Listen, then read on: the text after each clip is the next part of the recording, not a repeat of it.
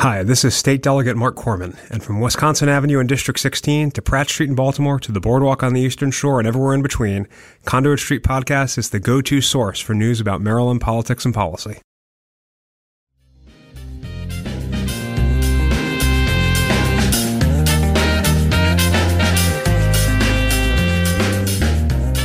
Hello and welcome to the Conduit Street Podcast. Kevin Canale here with Michael Sanderson. And today on the podcast, we're going to talk about two of the hottest topics at the local, state, and federal level. Michael, we're going to get into infrastructure, and then we're going to get into cybersecurity. But Michael, let's jump right into it. Apparently, there is a deal on a significant infrastructure package in the U.S. Senate. And this has been a priority for years and years under different administrations and different leadership in Congress. But for some reason, it seems like this might be the real deal, at least pieces of a giant infrastructure package proposed by the Biden administration, right? Yeah, it feels that way. And it's kind of weird. You have to, this story, the relevant story today has a tale from years ago, really the beginning of the last administration. It felt like amidst the campaign, the presidential campaign in 2016, there seemed to be a lot of political consensus that America needed to make an investment in its infrastructure. And however you define that, which is one of the things I think we could talk about, is however exactly you define that term, are water and sewer systems, but our roads and bridges and airports and transit and all these different things that Americans, generally speaking, would respond really favorably if you said, is it time to make a commitment to those sorts of things? And it's been some time coming, but it seems timely to talk about it. We're literally recording the day after we had the United States Senate rustle up 67 votes, and to get that kind of a supermajority in that deliberative body, you almost need to be voting on whether the sun is going to rise in the east, it seems. Right. So that in itself, I mean, just enough to start the process, to start the debate is a major hurdle. And it's one that is significant. I mean, Infrastructure Week, Michael, it started to become its own joke right. Around DC in the punting class there, right? Well, I think the reason that became such a joke, and if you're not familiar with this sort of running joke in and around people who do federal politics for the last 5 years or so, it's kind of become this running joke that as it seems like the whole political class would follow whatever the bouncing ball was that moment, and suddenly everybody's all up in arms about whatever, immigration one moment and some other thing that's in the headlines, and other commenters and so forth kept saying, well, this has been a really interesting infrastructure week. And I feel like the joke has always been, like, America wants you to tackle important stuff like our roads and bridges, like our clean water. Those sorts of things are really important to Americans. And here are our elected representatives. And instead, they're bickering over who wore what color suit or who said right. what to whom, or things that feel totally ancillary and sideshow and so forth. So Infrastructure Week was always meant as sort of the pejorative way to say, there they go again, frittering away time and energy on dumb stuff, when it was supposed to be time to get to serious things like rebuilding our infrastructure. I think there's some important context to that sort of punchline. Yeah, it's always amusing. I was always amused by it. But Michael, let's get into infrastructure and what counts as infrastructure. I mean, you talked about this a little bit earlier, but it's really important. And I think traditionally we've thought of infrastructure as roads and bridges and, water treatment plants and the like. But what about broadband? And what about human infrastructure like free community college and universal pre-K? And that's a big part of this, right? Because what's on the table now are pieces of President Biden's massive proposal back in March, a $2.3 trillion package that's really was sold as the next wave of post-COVID investment and recovery. Yeah, I think it's probably fair to say that I think that big, really broad opening salvo was meant by the administration as the way to start a conversation. And it may very well be that they supported all the elements that were in that plan. and so forth. But it's an iterative process. You have to go step by step through a political process. And even if you have the same political party holds a practical or a functioning majority, it holds the White House and holds the Senate and holds the House, you do have to take a look at, okay, what would it take to do all these things and get sign off from all those levels? And that's more complicated than just introducing your proposal. Here's our press release, here are our summaries and so forth, and it's going to be a bill and so forth. So I don't know. I don't think it's cynical to look at that and say this was a beginning offer with every intention of this turning into some degree of compromise. You say, we want all 10 things in the hopes that you can end up getting 6 of them, right? I don't think there's anything unusual or nefarious about that kind of political strategy, is that we want to do all these things, and included on that list. I mean, I don't think we want to rehearse sort of chapter and verse of the whole plan from back in March, but the $2.3 trillion plan included, changing labor laws and the $15 minimum wage and like a whole wide range of policy issues, as well as just federal spending. Right. So it was meant to be investing in lots of different things. And I think on this question of what is infrastructure, I think it's fair to say that plan caught some flack for saying, a $15 minimum wage is infrastructure, and all these different things that, they're important. They're priorities for the new administration. All that's fair. To put them under the term infrastructure got some feathers ruffled, and that made this conversation sort of, a winding path. It's probably fair to say. Right. And so obviously it became clear that opening salvo was not going to happen. They weren't going to have any bipartisan support. And so really the Democrats have been, for months now trying to come up with, an agreement within their own party and how to, maybe define infrastructure and some of the human capital elements that may not be able to be a part of, the more traditional infrastructure elements that apparently we have this agreement on, which would, invest $550 billion with a B in stuff like roads, bridges, broadband, clean water, etc. But, so now we have this deal on the table. And as you mentioned, Michael, it has now cleared a significant hurdle in the U.S. Senate. And I think there was, through the months of April and May, there was a lot of back and forth with the Democratic Party leadership in the House and in the White House of saying, what's the right path to try and do this? And is there a way to get, in all candor, to get the votes on the floor of the House, whether that's, through this sort of reconciliation trick, which, this is beyond our expertise, but there's a procedural process for budget-related topics to come back for a final majority up or down vote in the Senate in particular. And that's a way to not trigger the traditional filibuster rules where you have to cut off debate and that takes 60 votes.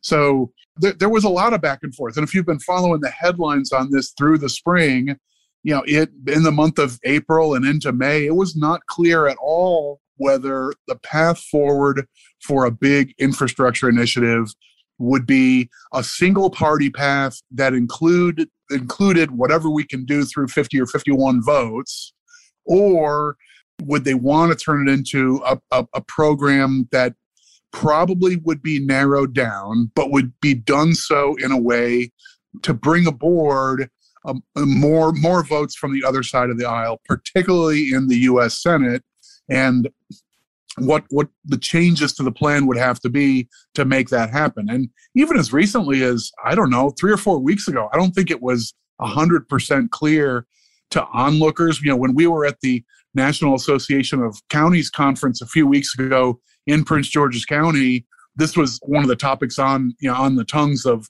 speakers and presenters and in the hallway all through that event, I thought. Right. It wasn't clear at all whether this was going to be, it's just going to be Democrats or it's going to be bipartisan, and that means it'll probably be a thinner plan. So this took some time to really come together, I think.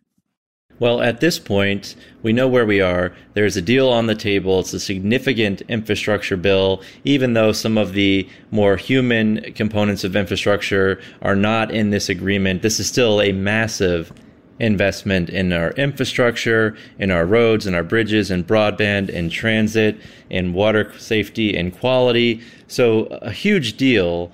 And at this point, the Senate could pass the bill in a traditional sense. It's looking like they could have the votes to do that. They could also do it through reconciliation, as we've mentioned. Either way, it looks like they could be on track to get something done before they head out for recess in August, something that the Senate Majority Leader has continually said he wants to do. Then it has to go to the House. There are some hurdles there.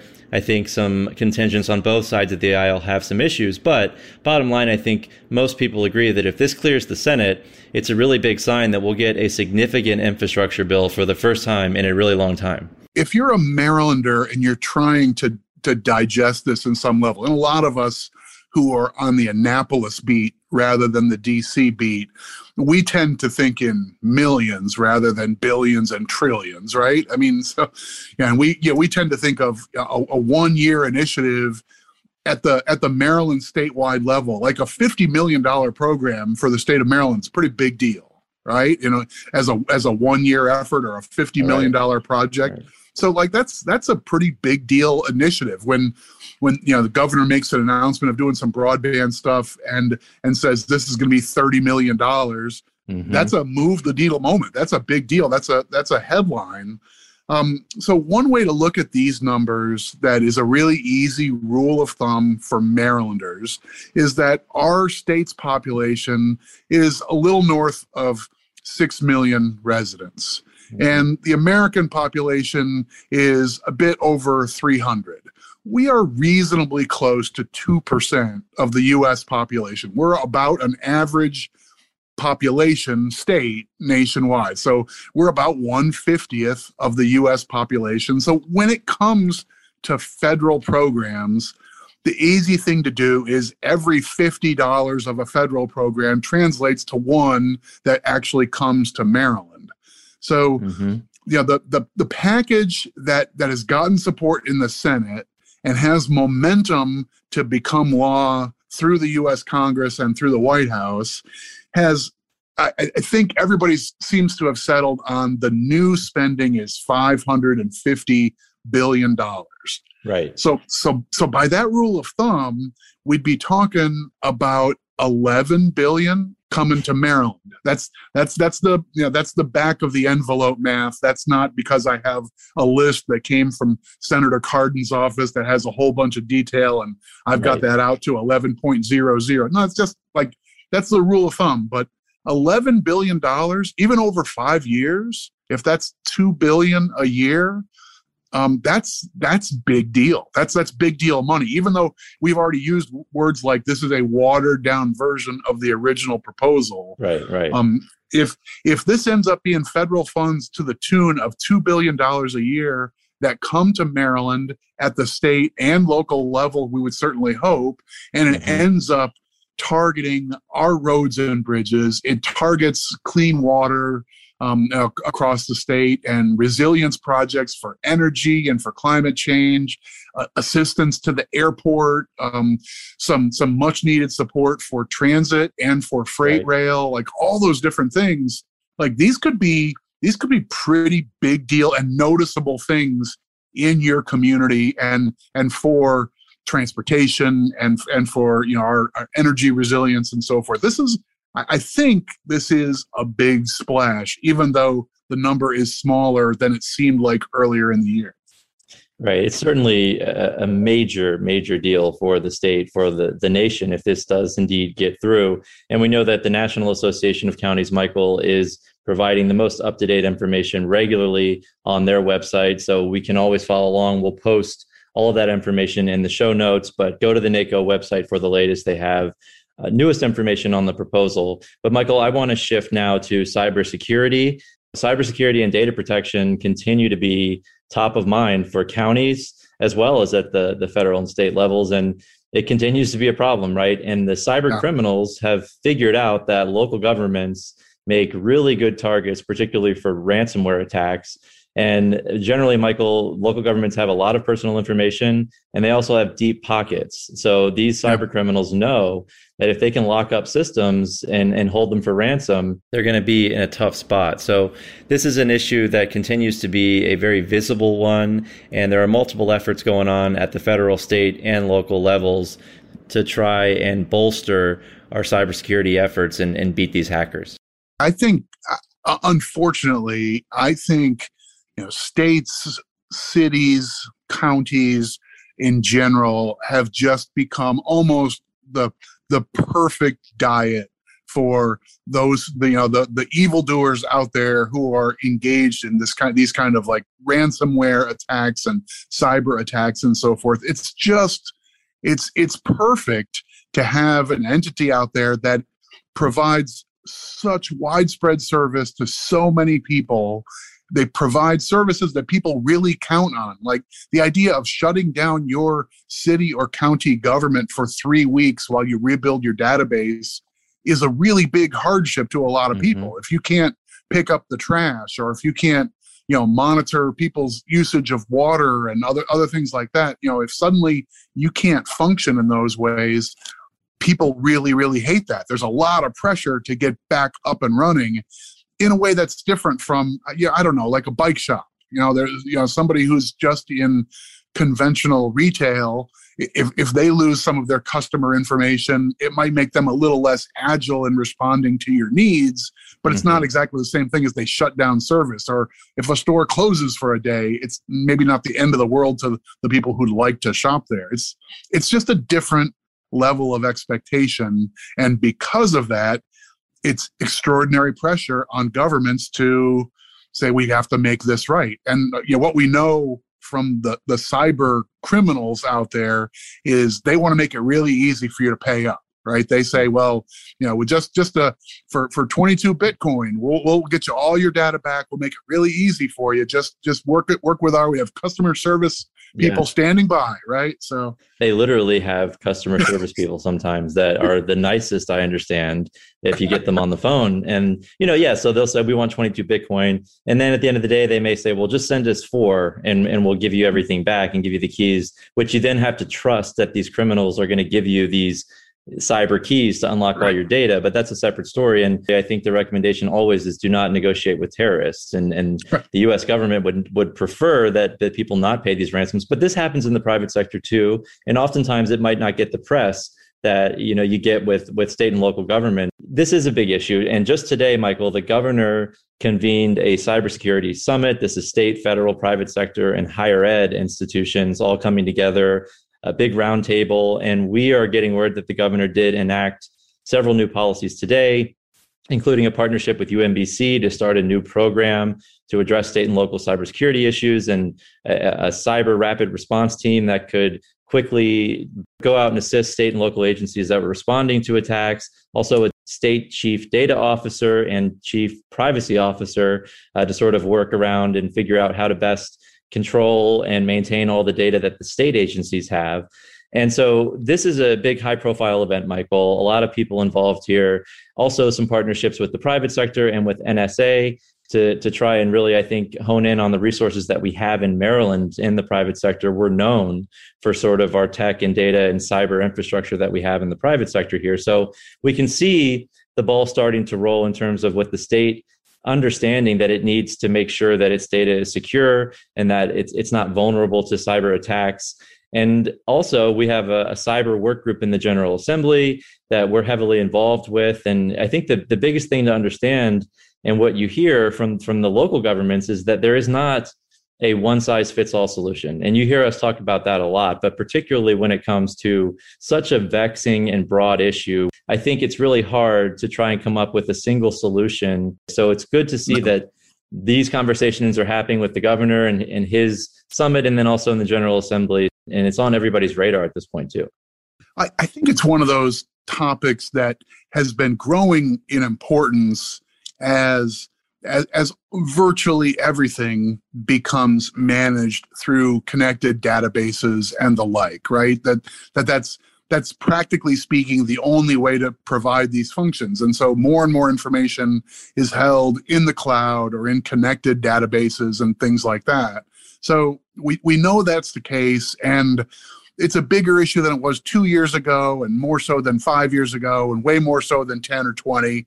But I also think that our cyber vulnerabilities have been brought to the fore by this pandemic, as we have workers working from remote locations, and some of them picked up a laptop that would have been in their physical, office workspace, and now they're using that same equipment elsewhere.